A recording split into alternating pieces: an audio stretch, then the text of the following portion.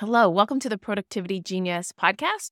I'm your host, Kelly Fifield, and honestly, this probably should have been the first episode I did.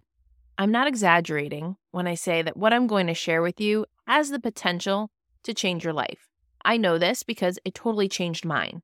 And before I start, I'd love to share a thought that serves me really well when I'm listening to podcasts or books or coaching. When I'm about to listen to a book or a podcast or a coaching session, I decide this is for me. There's something in here that's for me. And then, perhaps not surprisingly, I always get something out of it. And this isn't surprising. It's the reticular activating system in action. The reticular activating system is a little bundle of nerves in your brain that helps us deal with all of the data that our brain is being bombarded with at every moment. If you think about it, right at this moment, your brain is exposed to so much information. You're taking in sights. There are sensations of touch. Just think of all of the things that are in your visual field right now, not to mention everything you can hear or touch or feel. Are you conscious that you have feet right now? Most likely, before I just mentioned it, you weren't paying any attention to your feet. Now that I mention them, do you notice how they feel in your shoes or on the ground? Before I mentioned it, your brain was receiving information from your feet about how they were feeling, but it wasn't important information, so it wasn't in your consciousness. Your reticular activating system filtered that information out. Thank goodness we have that system to keep our brain from getting overwhelmed by all of the things that we could be experiencing. It processes out the things we don't need and just filters for the stuff that we do. And one of the things it's always filtering for is evidence of what we believe. And fortunately, we can intentionally program it too. Here's something you should know about my podcast. This is a project of love for me. When I'm making these episodes and creating the outline, I'm thinking of my immediate family, my extended family, my friends, my former self, like the things that I wish I had known. Like, how cool is it that potentially my great-grandkids could listen to this and I could share with them the things that I've learned and that helped me so much. And the thing that helps me push through the insecurity of putting this out there and maybe being embarrassed or judged is remembering that this might help someone else in the profound way that I was helped when I learned this. And that's what's so exciting and makes it totally worth it for me. And the reason I'm telling you this is because the things that I share on this podcast are the things that I want my own children and grandchildren to know. So you know that everything I'm sharing is out of love. Okay, so maybe now that I've shared that with you, your reticular activating system is turned on and like, okay, what are we going to get out of this episode? And I hope you stay with me after this next line. You have complete control over your schedule. Okay, if you're still here, thank you for not hitting stop. But let me guess, your brain is like, no. Tell that to my boss. You have no idea what my day looks like. You might be thinking, okay, this podcast is public. It goes to everyone. Kelly's not talking to me. But actually, I'm literally talking to you. Like, look around. If you have AirPods on, no one else hears me, right? I'm talking directly to you. You have complete control over your schedule. If you're an employee, you don't have to go to all those meetings. You don't have to answer your phone. You don't have to reply to emails. If you're an entrepreneur, you don't have to run ads. You don't have to create funnels, offers, websites, lead magnets. You don't even have to pay taxes. If you're a mom, you don't have to change diapers. You don't have to feed your kids. You don't even have to be nice to them. Now, let me be clear. I'm not suggesting you don't do those things. But what I am saying is you don't actually have to do any of those things. I know there's that old Ben Franklin quote, something about death and taxes, kind of implying that everyone has to pay taxes. You actually don't. Now, I'm not suggesting you don't do those things, and I'm not saying you should do those things. But what I'm suggesting is that you look at it in a much more empowering way. What I'm suggesting you consider is that you've chosen your schedule. For example, let's say one of my jobs, I'm a math teacher. In my contract, I think it says I have to be there like 15 minutes before the students arrive and 15 minutes after. Honestly, I don't know. I get to school so early, I don't even know what it says. I have a prep period and I have a lunch. And then the rest of the day is dedicated to teaching and like duties.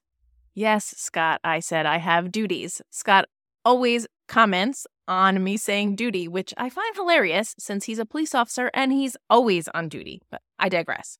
Now, I could look at that schedule and say, okay, well, besides my prep period and my lunch, I really have no control over my schedule. The bells ring. I have to be in this room. There's students. There's responsibilities. This is what my schedule says. They literally print it out for me. But the other thing that's also true about this is I chose to be a teacher, and therefore I chose this schedule. I decided on this schedule. I wanted to be a teacher. Part of the job I took requires me to be in those places at those times. I chose it. Now, do I have to show up to those things? No, I could just stay in bed and not go to work. But I like being on time. I like being a good employee. I actually enjoy following the rules because I really don't like getting in trouble. So I actually want to be in the places that my boss wants me to be. Kind of convenient. And I like behaving in a way that helps me think I'm doing a good job.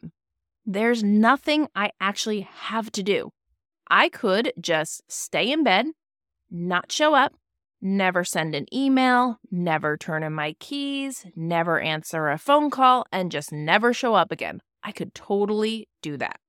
But I choose to show up to work. I choose to be on time. I choose to teach at the times I'm scheduled to teach. I choose to show up to my duties. I choose my schedule. And I choose to follow the rules of my job because for me, that gives me great peace. I love knowing that I'm a great employee. Maybe teaching isn't a great example because a lot of us would probably think, well, heck yeah, who wouldn't like to be a teacher? You're done early, you have holidays off in the summer. Of course you like it. But that's my job. You chose your job.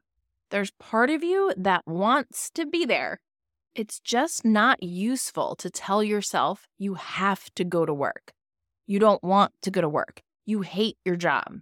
You literally can quit right now.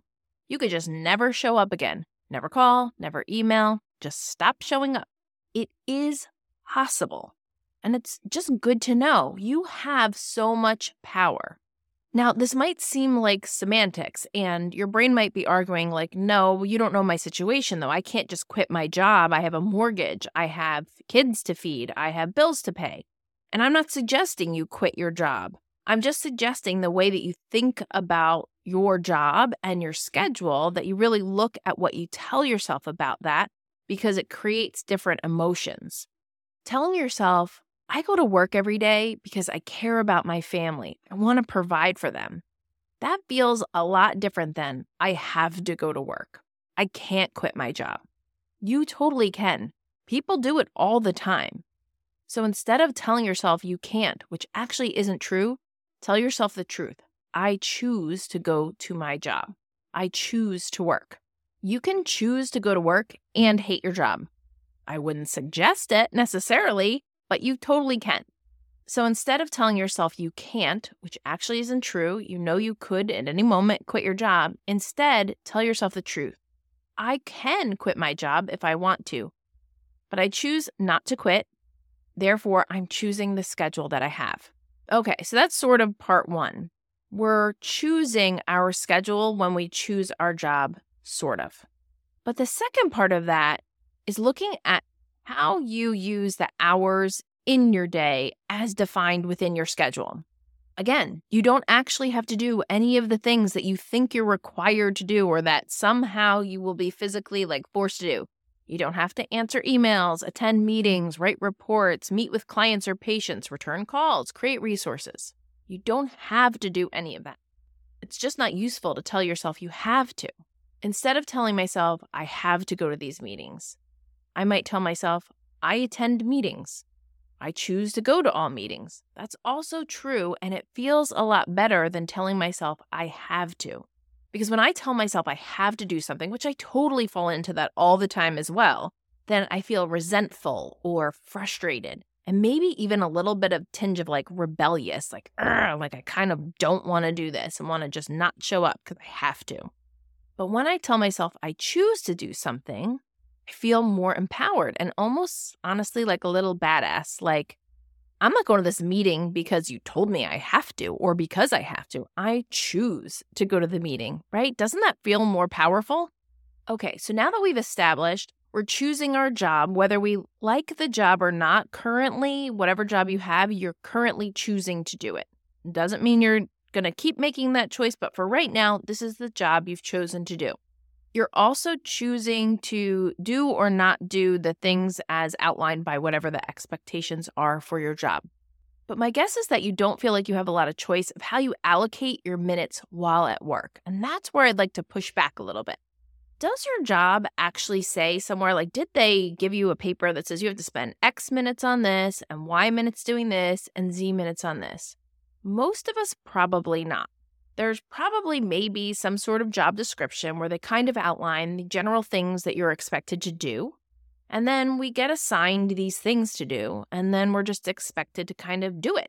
So if you don't work on an assembly line, if you have a job like most people's jobs, where there's expectations and projects and things that we're expected to do, and we're supposed to get those done in our work hours, this is the case where you can reclaim hours and hours back in your week. If you approach this creatively and with an open mind, you can look at the tasks and the projects and the things you're responsible for at work and ask yourself some really good open-ended questions to dramatically reduce the amount of time you invest in the different things that you do at your job. Here are some of my favorite questions to ask myself. What is the biggest time suck in my job? I don't like to start with a project or a task that I really dread because the emotion dread feels terrible, so I don't really want to start with doing work around that. I would pick a task that you do regularly that takes a lot of time, but you think this shouldn't take me this long. Maybe brain dump a few tasks like that, and then pick one and ask yourself these other questions. How could I accomplish this in half or a quarter of the time? What parts of this could I delegate? How could I create a system that would reduce the amount of time this takes? If I could do this task in less time and have a better result, what would that look like? What are some creative solutions to getting this done faster? When you're asking yourself questions like this, you don't want to judge your answers. You just want to allow your brain to be creative.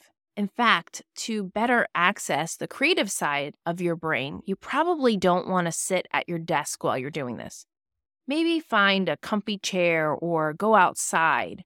I love to get plain white paper, like a stack of it, and just kind of scribble and draw without any restrictions or ideas of what it should look like. If you can shave off just 24 minutes a day in a 5-day work week, that's 2 hours saved. You will be blown away by your own brilliance. Just give yourself some space to really think creatively. The right side of your brain is going to love this open space. In fact, perhaps consider using your non-dominant hand to answer some of these questions. That's an interesting brain hack that allows you to access areas of the brain that you don't normally use. You may be surprised by the answers that you come up with when you're using your opposite hand. I appreciate you sticking with me in this episode. You may not have agreed with all of it, and of course, that's okay. We can disagree sometimes and still totally be friends. But as my friend, at times, I'm probably going to give you a little pushback for sure when you're trying to convince me about your limitations. That's just not going to fly. In the next episode, we're going to look at achieving balance in your schedule. Now, I haven't decided on the title yet. I want to call it Balance is BS. But if I use BS, do I have to check that little E for explicit? Like I'm not saying the bad words. Although I already said badass in this episode. Now the whole podcast is going down the tubes. Okay, so maybe the next episode is going to be Balance is Baloney. I kind of like that because then I can reference the Jim Gaffigan comedy thing. Not sure yet. You'll have to tune in next week to find out. See you next time, my friend.